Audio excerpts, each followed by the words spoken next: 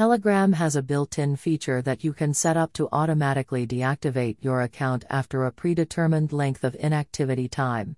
The amount of time your account must spend inactive before deleting itself has 4 lengths of time to choose from: 1, 3, 6, or 12 months. If you don't use the app for longer than the time you selected, then it will automatically delete your account, conversations, and contacts.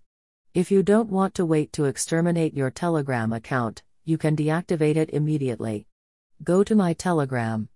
Begin by navigating to the Telegram deactivation page on their website. Enter your phone number. Then click Next. Enter the confirmation code. Enter the confirmation code that is sent to your mobile number via the Telegram app. If you wish, you can tell them your reasons for leaving their service before selecting Done to deactivate your account permanently. If you want to save your data such as chats, pictures, videos, and other media, then you should export your data before deleting your account.